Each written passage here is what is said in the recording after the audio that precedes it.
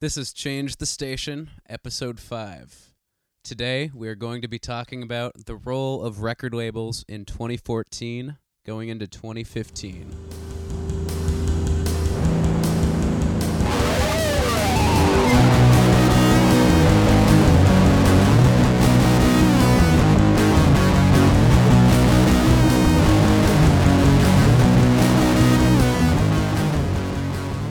My name's Trevor, and I'm drinking a warm can of PBR I found under my bed. My name is Sam, and I'm drinking a Gray Skies Dark Pale Ale by Two Beers Brewing. My name is Cliff, and I am drinking a Rite Aid Kiwi Strawberry 0-calorie, 0-sodium sparkling water beverage. Hey, this is Patrick, and I'm drinking a can of Trailhead ISA brewed by Two Beers Brewing. This is Aaron. I'm drinking Walgreens Nighttime Cold and Flu.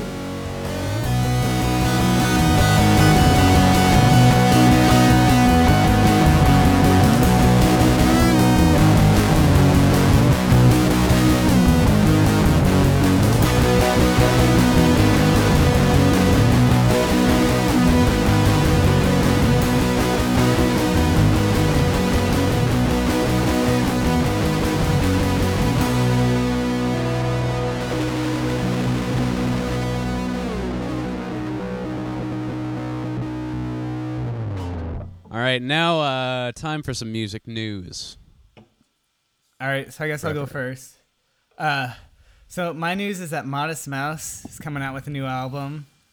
I think in March sometime 2015. And they just shared a song off the album. And I don't know. I don't have a whole lot of commentary. It sounds weird. I'm not sure if I'm super into it. Did any of you guys listen to it? No, I didn't. Yes. Not yet. Yes, and it's bad. And I wish that Isaac Brock would quit the band and just do something solo, because, oh man, it's just not good. It's like he listened to the last album and then just like kind of made a song based on that. Yeah, they're in autopilot. I was listening to Cowboy Dan yesterday, and then thinking about like Satellite Skin immediately after listening to that song was just like, ugh, my brain rolled its eyes. So I was alone in Safeway rolling my eyes to no one, really. But no, they've been boring for a while. That's a Modest Mouse theme, right? Your existential eye rolling. I think rolling my eyes to no one is probably a lyric in one of their songs. And I should mention, just because I didn't have any specifics, the album's called Strangers to Ourselves, and it's released on March 3rd. And I guess the pro consensus around here is that we're not that excited for it. Good. Oh, I'm glad it came up. Okay. Well, I got my bit of news this week is more of a statistical breakdown, so it's kind of news. It's a data analysis of the 5 most common words in charting Billboard singles per decade. So it's broken down by decade, and then it gives you the most popular word in each song title. In the 2010s so far, We is the number 1, followed closely by Yeah, Hell, Fuck, and Die. So we've bucked the trend of the 2000s and the 1990s, in which just the letter U was the top most used song title word. So we're being more inclusive. We switched from you to me, but Yeah, Hell, Fuck, Die is also apparently on our agenda for the rest of this decade. And it's really funny because it goes all the way back to like the 1890s, and I don't think Billboard was around then. That doesn't make sense. But the differences in it are pretty funny. I think in 1890 the top 5 words were uncle, followed by Casey, Josh, Michael, and old. So we've come a long way. What was the last one? Old. Oh, okay. Yeah. My Old Uncle Casey. And in it, yeah, probably a song. It's probably several songs. I mean, it's like way more interesting than 1920s Mammy was one of them. Gross. And then, yeah, I don't know. None of the rest of them are that good, except in the 50s, apparently we had a huge explosion in the popularity of Christmas music, because Christmas was the most used word, followed closely by red-nosed. Anyway. So we should start a band and just use the 5 words of this year. So it'd be like, me, fuck, yeah, or something. Statistically the most popular lyrics possible for this generation of listener. Yeah, we could do that. Well, you could do that. I know nothing about computers or anything. You figure it out and tell me what comes out. Yeah, we'll see. All right. Well, a few days ago, the bassist from Dive was caught making racist, sexist, anti-Semitic, and homophobic remarks on the website 4chan.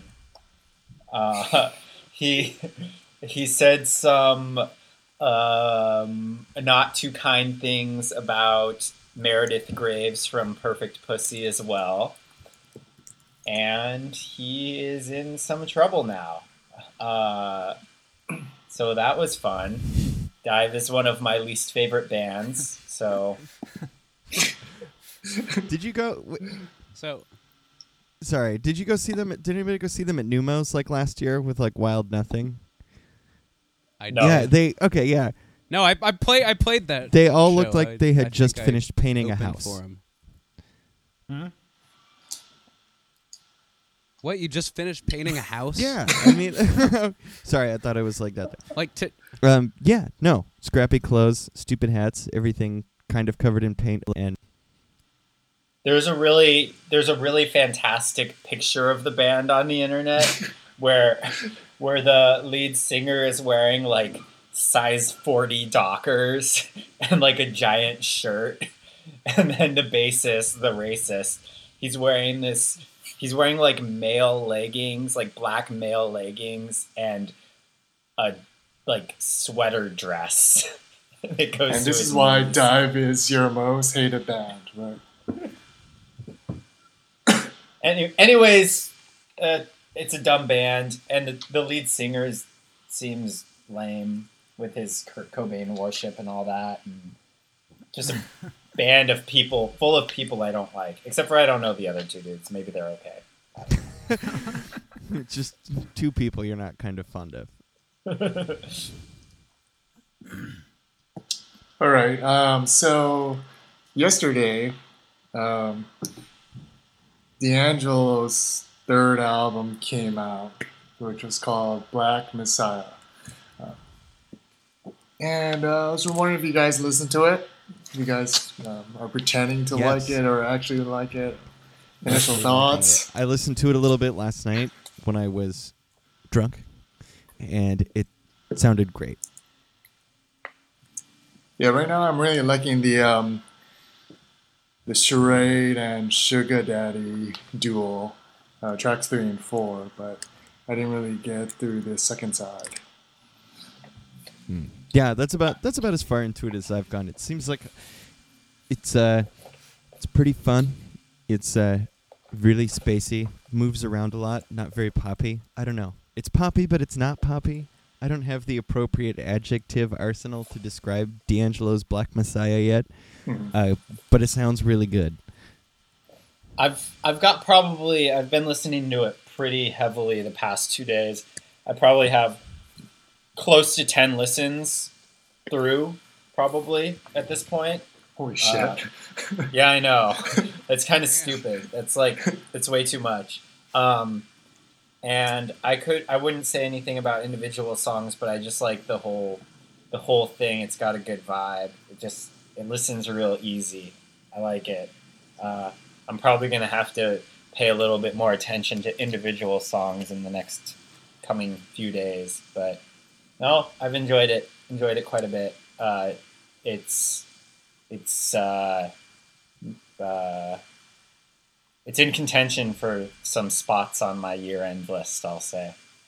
Is this when was his last album out? How much? I mean, I really only know Voodoo, if I'm being honest. That's the only D'Angelo album I've ever listened to. Well, his last album was about 14 years ago. Oh, okay. Yeah. He only has 3 albums. Oh, okay. So I'm not that far behind. No.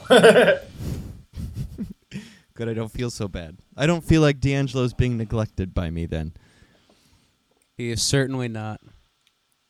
All right, so you guys know Skinny Puppy, the industrial band Skinny Puppy? Yes. Yeah. So they are suing the Department of Defense because they just found out that the Department of Defense was using their music as like a torture device. So that they're suing them for $666,000.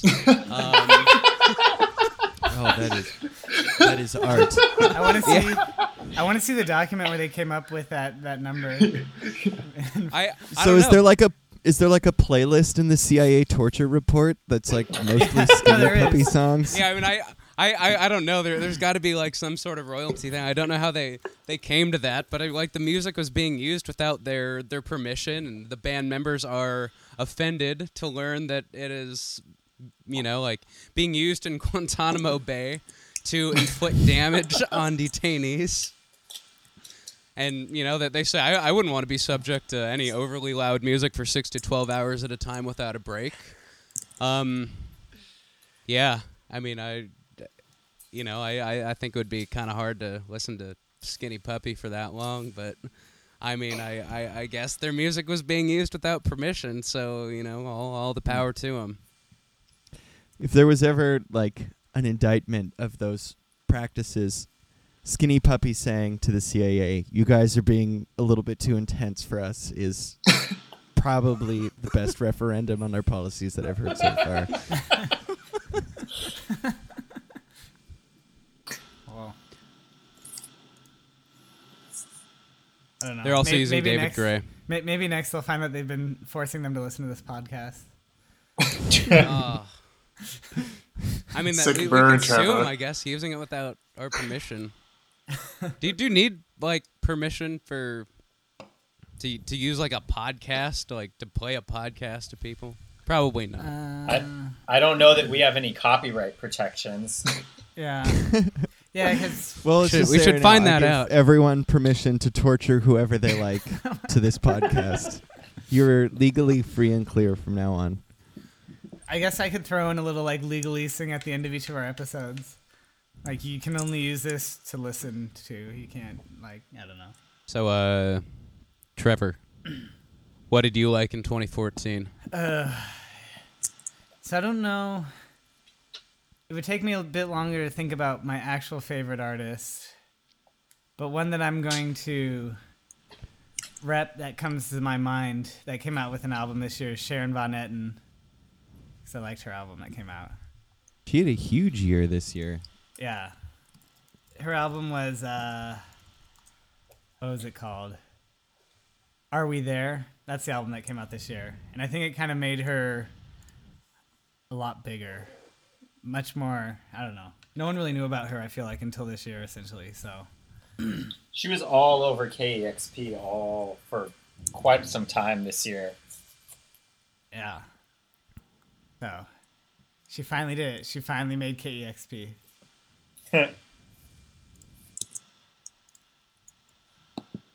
All right, so I'm gonna rep an album that I thought Trevor was gonna rep, but he didn't. So, I'm gonna probably my favorite album this year was Sun Kil Moon's Benji. Let's take a Nice. look at his song titles really quick. I love my dad. It's I Love You, Dad, right? And I Can't Live Without My Mom. I remember I have an ongoing playlist of 2014 music, and there was one time at least this year where I had it on and I was hanging out with a big group of people drinking, and then because I got tons of friends, I got like tons of friends, and just smack dab in the middle of it, like Carissa from Benji would come on and have to like run to the stereo like nope, like I don't want 6 songs in a row to play about people dying in fires.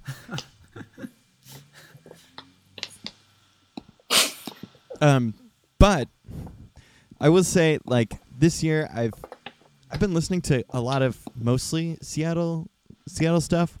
My absolute favorite song, if I'm being honest, and I'm gauging this by how excited I get to listen to it when I'm walking home after drinking, is Todd Terje's Inspector Norse. I cannot get enough of that song.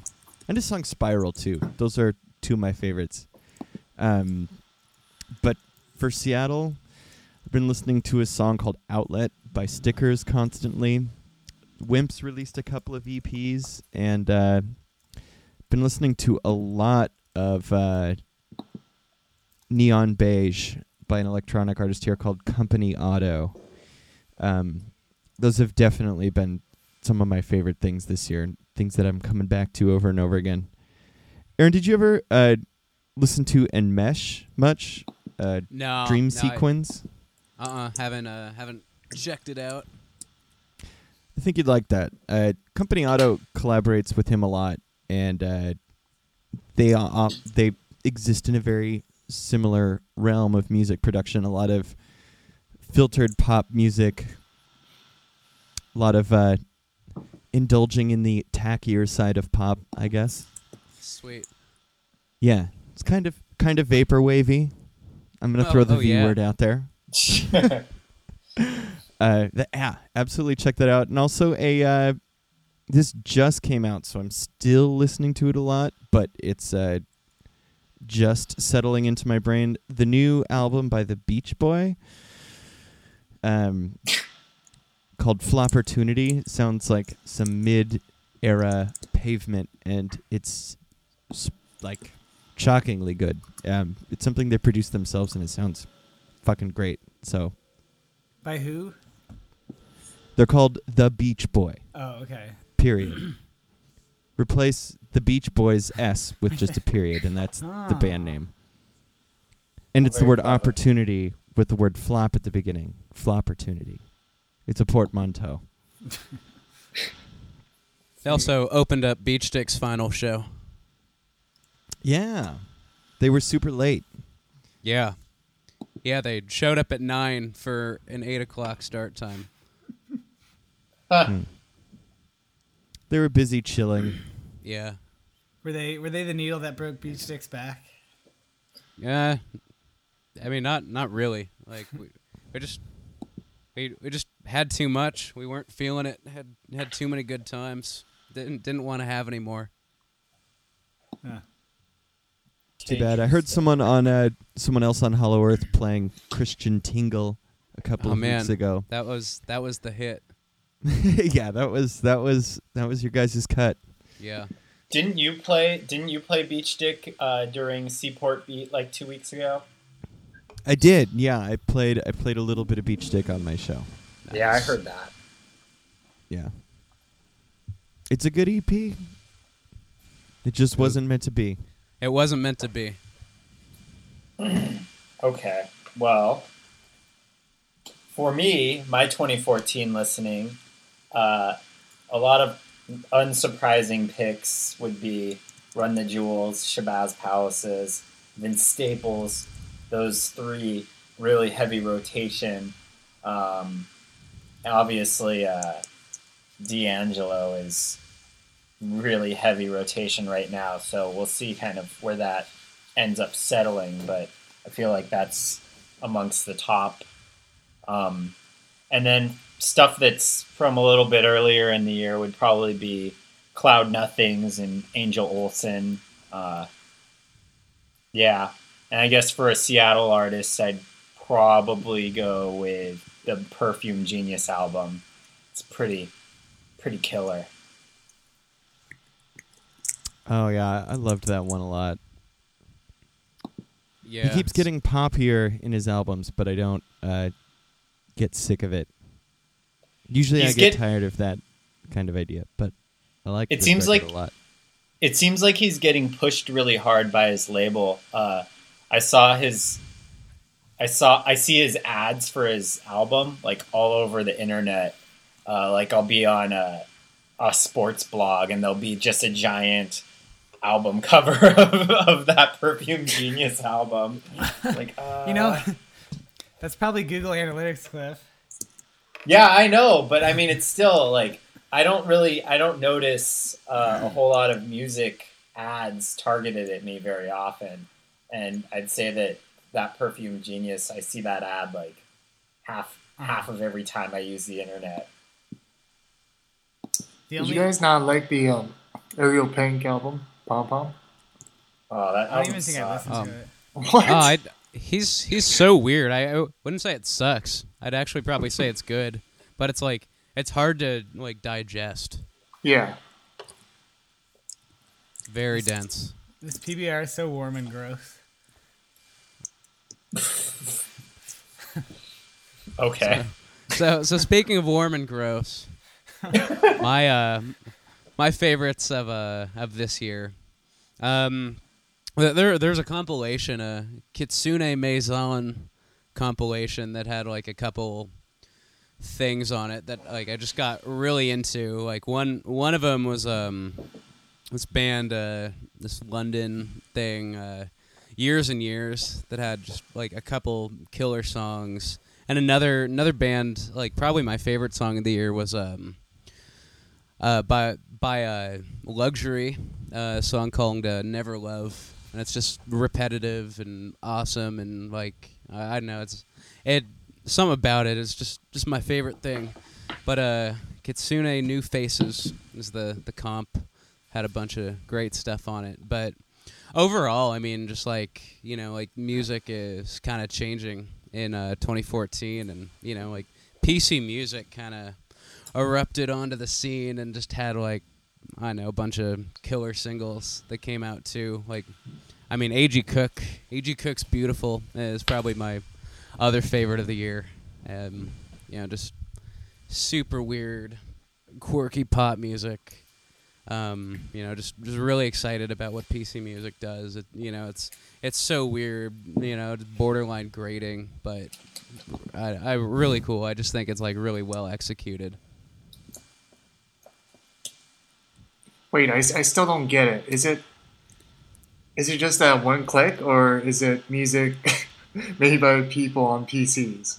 No, it's like that. That's the name of it. It would be like Matador Records. It's just a name, PC okay. music. It's a bunch of kids working as like a collective. We should probably pretty much.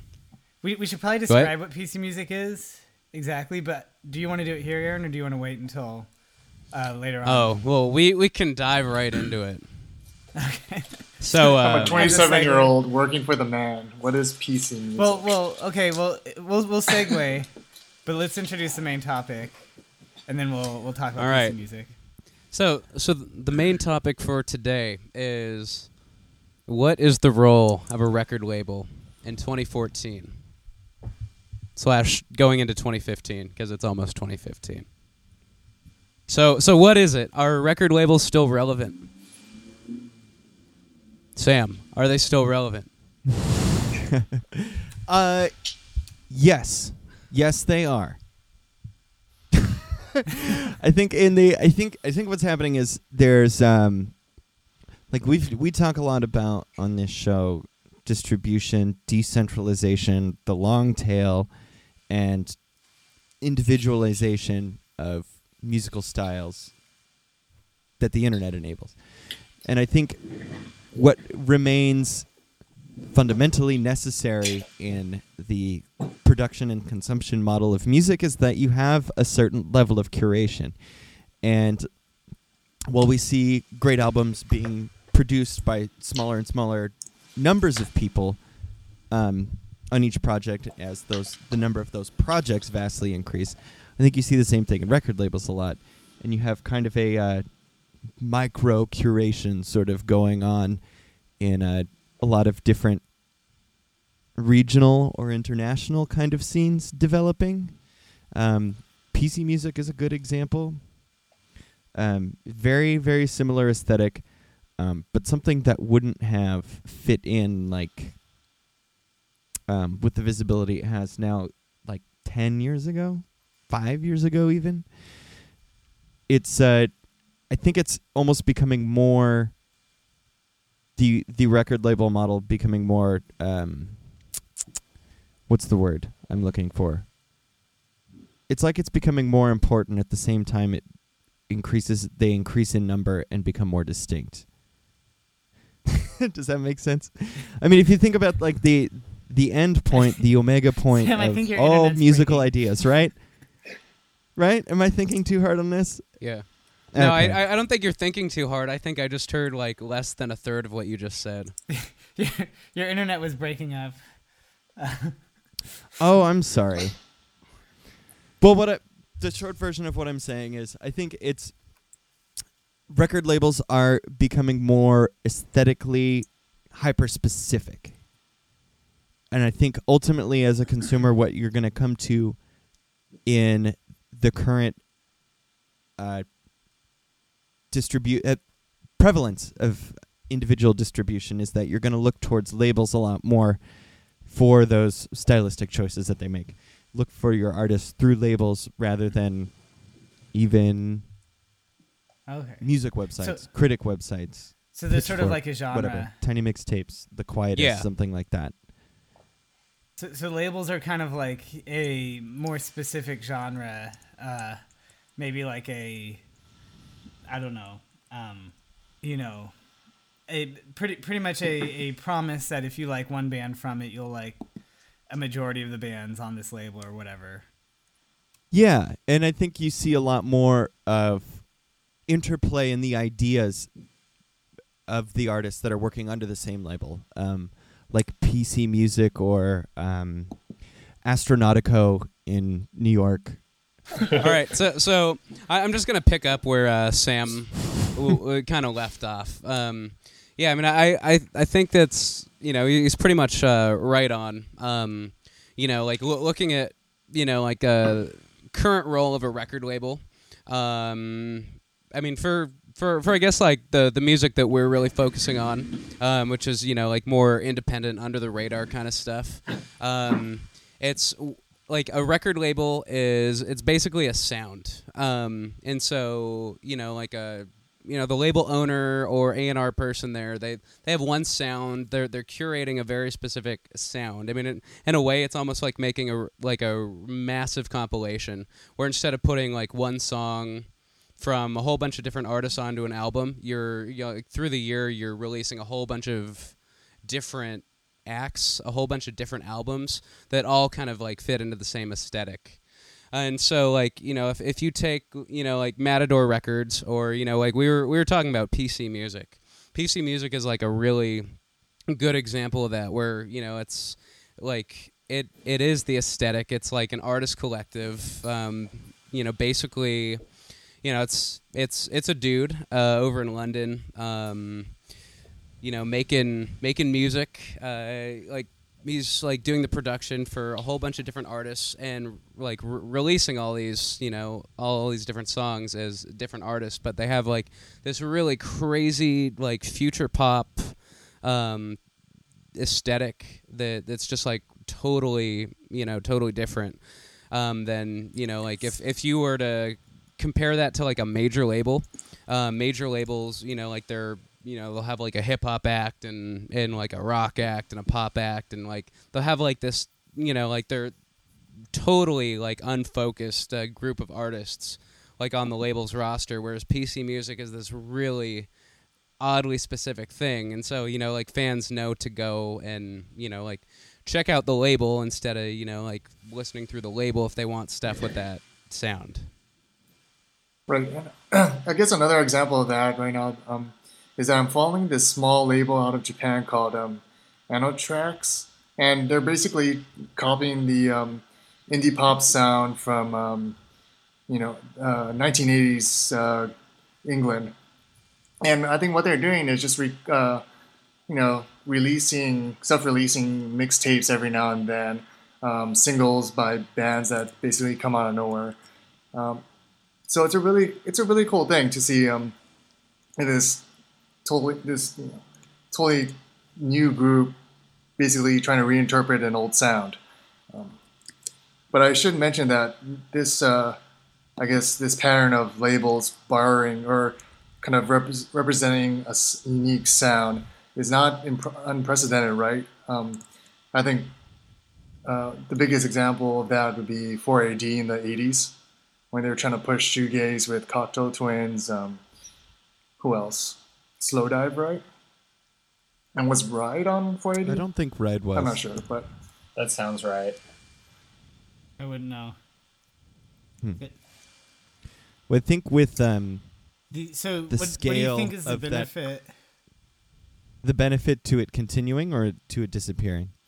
Oh, no, sorry. What I was gonna say is, what do you think is the benefit for these smaller labels to kind of like have a consistent sound? Like, for example, like let's say you have this sound, but this band, you know, that is related to, you know, you got a cousin who's in a band and he's like, it sounds like, you know, some band that's gonna sell out stadiums. What do? Do you make a deal with another label, or do you know, how come these labels don't go outside their sound? Is there more power to having a consistent sound when you're a small label?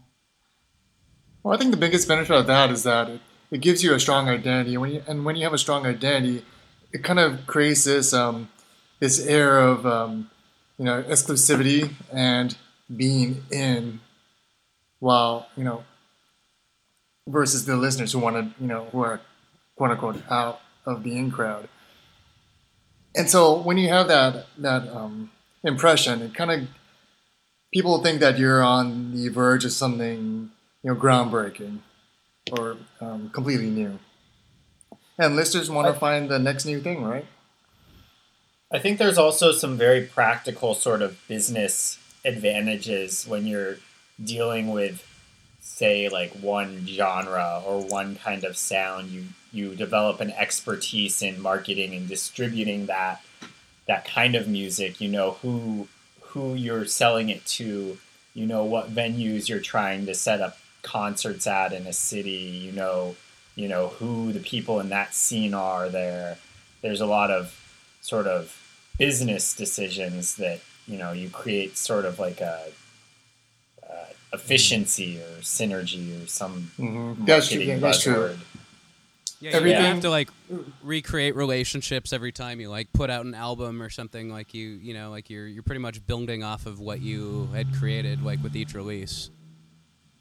Yeah. Well, I suppose that makes sense, right? Then, so you, if there's, again, your cousin's band who has a completely different sound than what you're used to, might be the biggest band ever. You might not be able to serve them appropriately, so you should just let them go, even if your label could make more money, at least in the short term, off of them. Yeah, and unless basically you're a repeating what dick. you guys said, like one of the benefits of having a strong identity, a strong, a very unique sound, is that when you have that and you're able to create a strong image or brand, and be able to flesh out certain tour routes, that all contributes to I guess a sense of authenticity, right? That your genre is legit, and yeah. I just got kicked out. I agree. Yeah. So we have this like notion that they're that the record label is good for small indie acts with kind of a niche sound, like looking to focus their audience. But I mean, like there's just kind of in the last like 5 or 10 years or so, there's just been this buzz of like bands don't need labels, and like 5 or 6 or 7 years ago we got this push of like major acts dropping their labels in favor of doing their own distribution, and everybody is like kind of doing like their own thing off on their own. Is that practical, like for like your average artist? Like can you just say like fuck the record label, we don't need them? I mean, I don't think so at all. because I think the difference is I think nowadays we can record without a record label. You know, the whole indie movement made it so that we didn't need hundreds of hours of mastering to really make a compelling album. So that's changed. You know, someone can just write up any old thing in Ableton and have that be popular, as Grimes has shown us. But you know, that's only a very small fraction of the whole thing, right? And when everything else is about relationships, you know, going to different cities and finding the right places to book.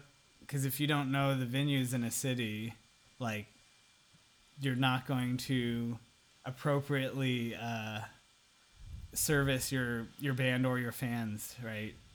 So you need someone who has experience with all of that.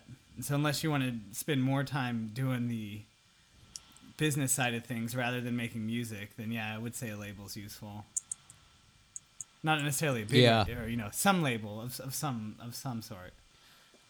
Yeah, I definitely think, like, you know, getting into your you know, like breaking down the work that goes into you know, like getting music known is really necessary. Like, you know, like from playing music myself and, you know, like being in bands, it's a fuck ton of work to just have to put your own music out there to try to, you know, like book your shows and to try to, you know, like do your press and, you know, like whatever else. Like, you have to write the album on top of it.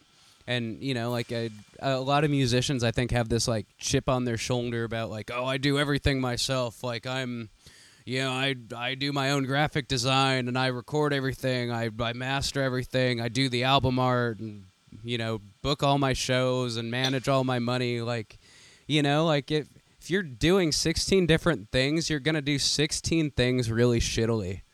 And like, I think like the really smart musicians are going to, like, on some level find people to pair with. So, you know, like you can focus on what you do well. I think musicians, like, who are terrible business people shouldn't be focusing on trying to do business. Like, if they have something compelling to say, they should, you know, like, find the right relationship. I mean, it's easier said than done, but like, it's, you know, like, you just can't do like 16 things at once and expect to do everything really well.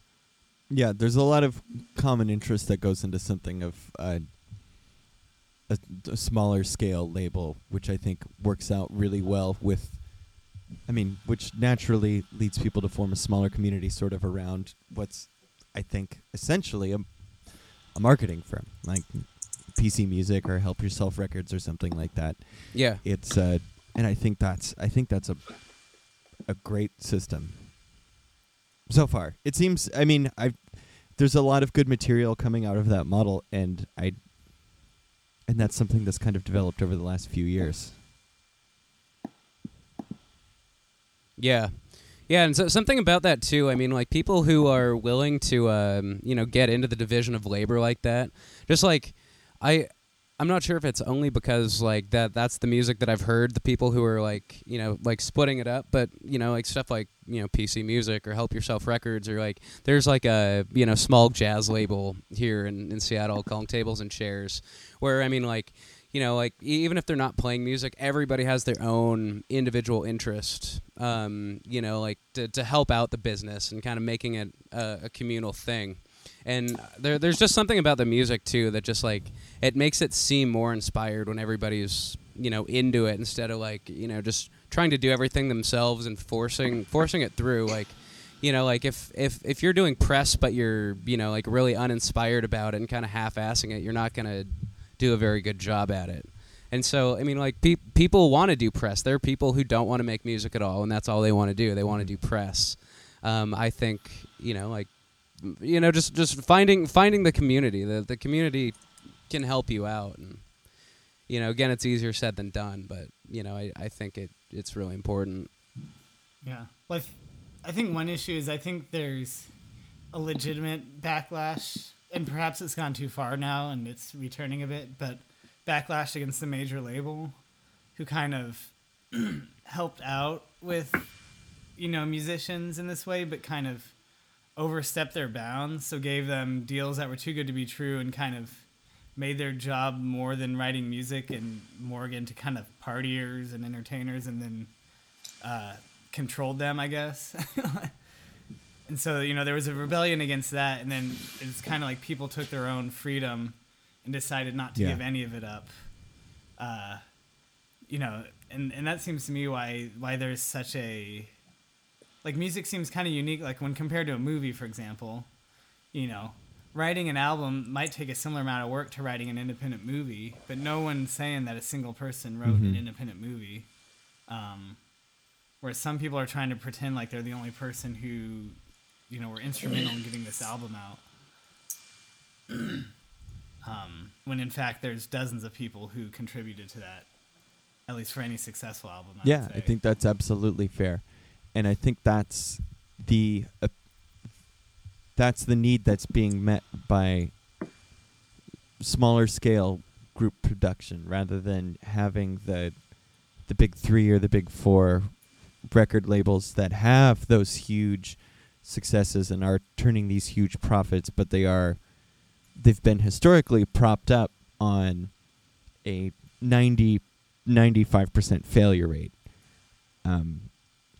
paying nothing to bands outside of an advance, and then saying, well, here's your lottery ticket, you have a shot at this kind of success now that you're here, but we're most likely not going to recoup any of the money that we're throwing into our PR and development for your image and your marketing, and then we're going to tell you it's your fault, and then it's going to fall apart.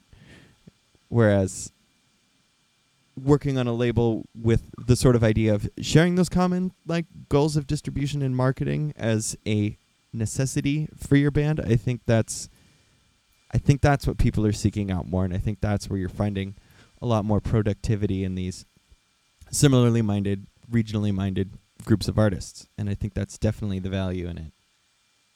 Or not. Or I'm just full of shit. Universal Music Group had it right all along. And we're sitting here spoiling the party for Taylor Swift and the rest of the world. No, I mean, I know. I think there's kind of there's a place for both. There's a place for the major label, and there's a place, on the totally, completely opposite end of the spectrum for the small art collective label type model. The smaller label, that's going to be the most original, the most cutting edge stuff, but it's also really niche. But then I don't think the major label is necessarily a bad thing. You just think about the audience you're trying to reach. If you're signing a major label, if you're signing to a major label, you are, you want to sell millions of records. You're not. What are you doing, Trevor? All right.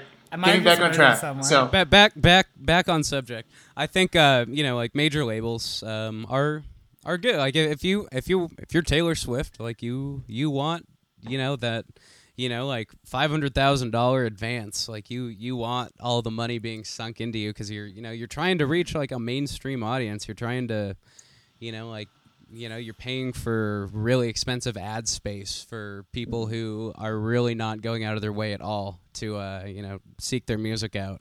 And something like PC Music is not going to be, they're going to have no point of entry to a mainstream market without the money. So I mean, it's just a matter of what your priorities are. But yeah, I agree with you that there's room for both the art labels and the major labels. I was wondering, what do you think the label landscape is going to look like in 5-10 years? Do you think those mid-level indie labels are going to get pushed out? I think there's going to be more steps between say a cassette label and Universal or Sony or Warner. Yeah. So it's just going to fragment even more. Because I think I think labels are going to reach an indie. I think from I mean what Aaron was saying, that is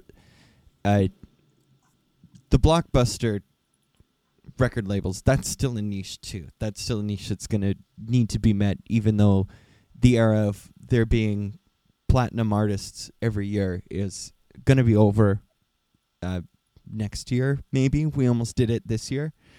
And I think what you're going to see is a lot more distillation in the popularity of those acts at that tier. I think they're going to start picking a lot more from sort of a middle class record label that's probably going to strengthen.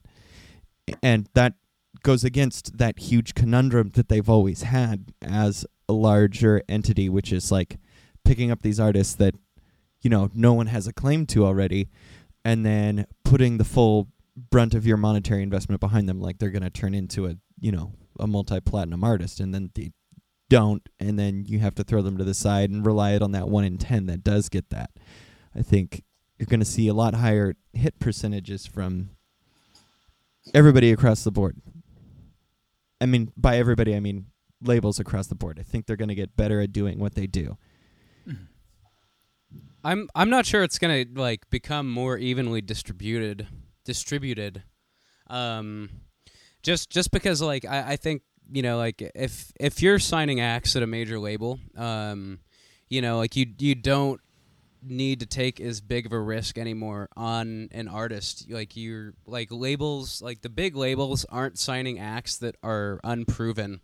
Like they're signing people with like, you know, millions of followers on YouTube, or, you know, they're signing people with like, you know, already established fan bases like all over the U.S. So, you know, and instead of it being the 1 in 10 kind of thing, I think major labels, you know, conceivably could just start to see more success.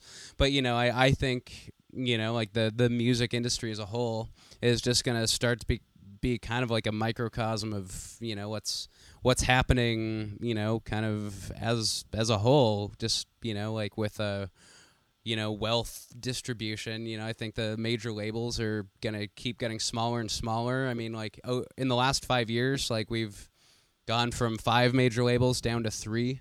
But, you know, we have, you know, more and more musicians who can't make a living on music alone, and we have more and more of these labels popping up. So, you know, I just think, like, you know, for most people, music is just going to start to become more of like a hobby or something, like more of a volunteer thing, more of a labor of love, you know, than it is going to be, you know, any sort of thing where people are making money and, you know, developing their fan base. This might be related to that, but one of my biggest fears is that like indie labels in the future are going to take more of a chance on, you know, these artists or small bands that, you know, based on the strength of like one mixtape or one demo. And since they can like sign, you know, more artists to the label, we're just going to see like a proliferation of just like shitty music. Yeah. Well, but isn't the solution the labels we mentioned that are more akin to vibes or, you know, subgenres of music? Because, you know, at least those labels, if they take a shitty band, at least it'll be a shitty band that is of the type of music that you're into, if that makes sense. Yeah, it'll be shitty, but it'll be your type of shitty. That's true. Yeah. the right shitty. Yeah, that's my shit. Well, that's interesting. That also implies a level of ownership or something on a listener's level over a label or a boutique label more than something faceless. Don't you turn this on me. It's endearing when your friends fail, right? Wait, when did Patrick fail?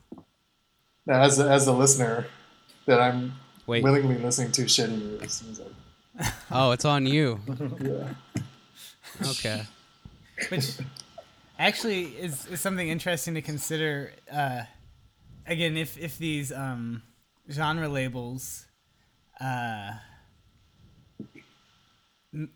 if their fans are more into the label than the bands, then it might be more of a a democratic distribution. So maybe it's more important that you're a fan of the label than of the bands in the label. I don't know, just something interesting.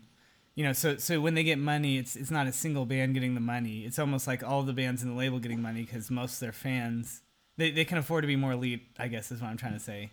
Because when they get a fan, their fan's going to go through all of the albums in that label rather than all of the albums created by one person or one group of people. Yeah. And you can come to at least any label that you consider well run and expect that level of attention to anything that they put out. So yeah, it is a lot more reliable. I mean, like, there are a lot of labels that I like to listen to because they release like only songs about eating your dog's medication and having pizza snacks. Like, that's the kind of record label where I know what I'm getting, and I will be coming back for more songs about eating Xanax and playing Call of Duty or whatever it is I'm listening to right now. Let's start a label that only picks up acts who have the top 5 words of the year or whatever. Yeah, hell, damn, fuck, or whatever it was. You forgot right. we. So we should wrap this up. Does anyone have any thoughts that they wanted to represent before we move on? No. I think things are going great. They seem to be getting better all the time.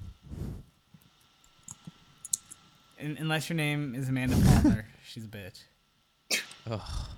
Whoa, you can't Yeah, say you that. can't say the man. B word on our podcast. That's what the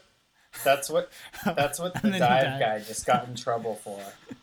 Well, I just don't like that she makes musicians play for her for Yeah, free that when is she's a millionaire. little bit insane. Yeah, let's talk about Amanda Palmer.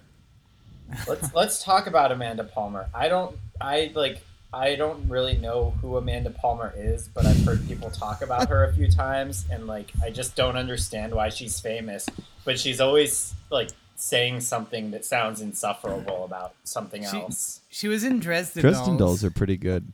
which is a pretty big band. And then she married Neil Gaiman, who made the Sandman comics and wrote some books, and like the movie Coraline was created after one of the books he wrote. So He's I mean, just the a gist of creative. it. I mean, the gist of it is she's like an established person who has like some Yes. following, Yeah, right? absolutely. Yeah. Yeah. And then Like a rabid following.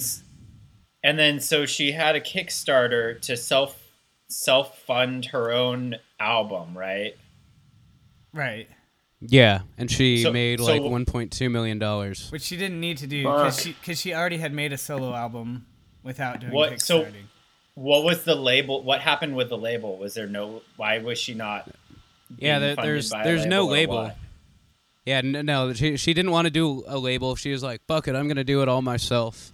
And I think that's kind of you leading to the belief that like any old musician can make it on their own. They just set up a Kickstarter and exploit their friends and exploit everyone they know, and god damn it, they can do it themselves because they're musicians and they deserve it. Yeah. And yeah, so the Aaron, shitty I part was donated she to one of didn't your need- band's she already has a Kickstarters team once, of by the people. way. I'm sorry to everyone who donated that. I am officially anti Kickstarter. I think it's an awful thing. That's an awful thing to do to your friends, and I'm sorry. It's okay. Whatever I gave, I don't miss it. How many $1 million did you get, Aaron? We got enough for Blake to squander it on kind of like feather boas or whatever he's into. So all musicians squander their money, is what you're saying. I kind of think musicians can't be trusted to manage their money. Like myself included. That's why you hire people. That's why you have a label. That's why you have a staff. You can't do it yourself because Will you make me a music. shirt that says you can't There's truth to DIY? that, right? Because I would wear that every day.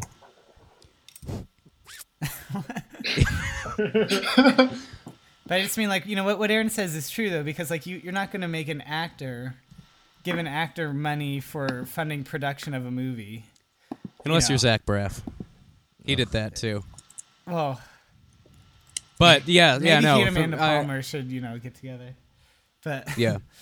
in general, like it makes sense. Yeah, like musicians are not people who are trained in these sort of areas to be able to effectively use their money. So it really doesn't make sense, like the one person against the world like model that they kind of prop up for a lot of musicians. Yeah, I think it just kind of like it to me. It just kind of shows like an unwillingness to accept help. Like you see an example of like a marquee artist that already has like million plus fans, and like like your musicians or who are like basically total unknowns or trying to follow that example. I'm not sure how, in most cases, how much of a role model like those like huge name artists that went rogue should be. Like they're, and like she's using that like $1 million to pay people too. It's not like she's sitting pressing albums like in her basement or something. But she's not paying the musicians that are playing with her at the shows. Oh, I mean, she's not paying any of the musicians because fuck them. But Yeah, that's the shitty part. That she's treating the musicians who she should be like fellow musicians, like given the most like respect. She's making them play for free, while pretending that all the other roles are more important. So, even though you shouldn't be a musician against the world, like you shouldn't pretend that other musicians their abilities are not worth any money. yeah, you're just acting like the major label that you're supposedly like taking a stand against by like screwing people and asking people to like fund your album for you. Like I don't want to pay for it. How about you do it? I don't know. I just don't think that's like like a way to like respect your fans, and trying to frame it like, oh, they want it. Like, I know. I just think that's like a really disrespectful way to treat your audience. Yeah. But- All right. Conclusion: Kickstarter is bad. It is. Yeah, pretty much. Nothing should be everything that is crowdfunded is evil. All right. Long Let's wrap this live up. corporate capital. Okay. Things are getting a little wild around here. We need to wrap things up. All right. So It's getting a little bit let's do Randian. closing, and everyone should rep something and also say how much they hate Pomplamoose. Yes. That was okay. Yeah, you go, Trevor. You say goodbye, and then I'll say goodbye. So, well, first I'll say how much I hate Pomplamoose. I think she's the worst, or they're the worst actually. I kind of hate the guy more than I hate her. And things to rep, I don't know. I got the Modest Mouse reissues and they're pretty good. So don't listen to the new Modest Mouse album. Listen to the old Modest Mouse albums. That's what I'm repping.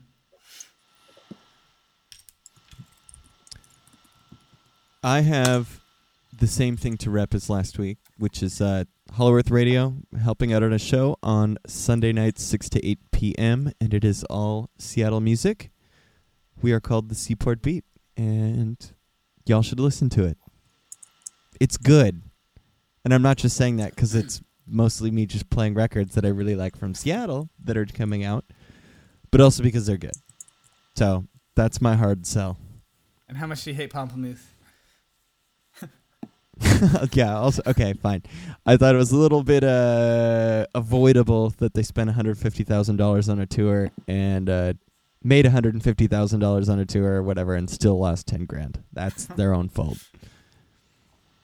So instead of repping something, because I really don't have anything to rep, I'm just going to talk about how much I hate Pomplamoose. And I really hate them. I think writing an article about how much money you lost on tour is one of the most cynical, self-serving things you could do. This is a band that has probably more than 50 million views on YouTube, doing soulless, lifeless covers of songs. They're a cover band on YouTube that makes probably tens of thousands of dollars from their YouTube plays. And they're complaining about how much money they lost on a tour where they like paid their musicians and gave them per diems and paid for hotels and paid for food and paid for a light show, like all kinds of redundancies. So these guys, they're the worst, and their music sucks. And I hate the dude in the band. He's such a silly man, and I hate him. And I think he's either a founder or a primary investor in Patreon, which is like a VC funded company as well. So yes, that was basically the article that they wrote or something was basically an advertisement for his own company. So and they're crowdfunding too, and so crowdfunding is evil. There, we got it. Yeah, we cracked the code.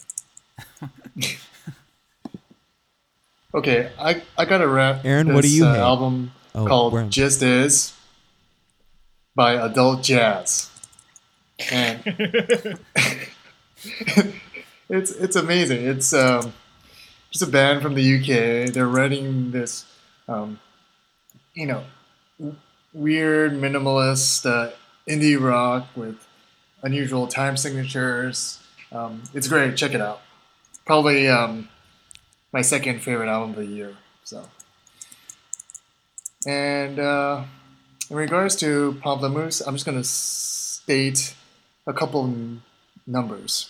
So, in that article, they made $97,519 off of ticket sales and $29,714 off of merch sales. There you go. Pat just dropped the mic. Yeah. All right. So I'm gonna rep Sea Pony. We're going again. Playing a show on January 10th at the Vera Project. Yeah. Oh, sweet. This podcast will actually be released before I will be there for sure. That's cool. It's alive. So yeah, that's exciting stuff. As for Pamplemousse, I don't hate them. I can't actually, as much as I'd like to, hate musicians for making shitty music or dumb decisions or writing articles that I might not necessarily agree with them. I can't fault them for putting themselves out there and being relatively successful. I will say that like from my own experiences with touring, I've made significantly less money on the road, or netted less money, but not come out $10,000 in debt. I've come out with money in my pocket. Like if you travel light and make the right decisions, and actually look at it like a business instead of like somebody who's trying to spend as much money as they have at one time. Like I just don't know. I don't necessarily think that's like they're losing $100,000+ is really like a good representation of the climate for musicians out there. I mean, a lot of people aren't even bringing in that much, and like certainly you can make a lot less money and come out with more in your pocket. Oh look, they were also sponsored by Lenovo. Yeah, I've never had a fucking computer sponsorship, and I've left a tour with cash. Like, what the fuck?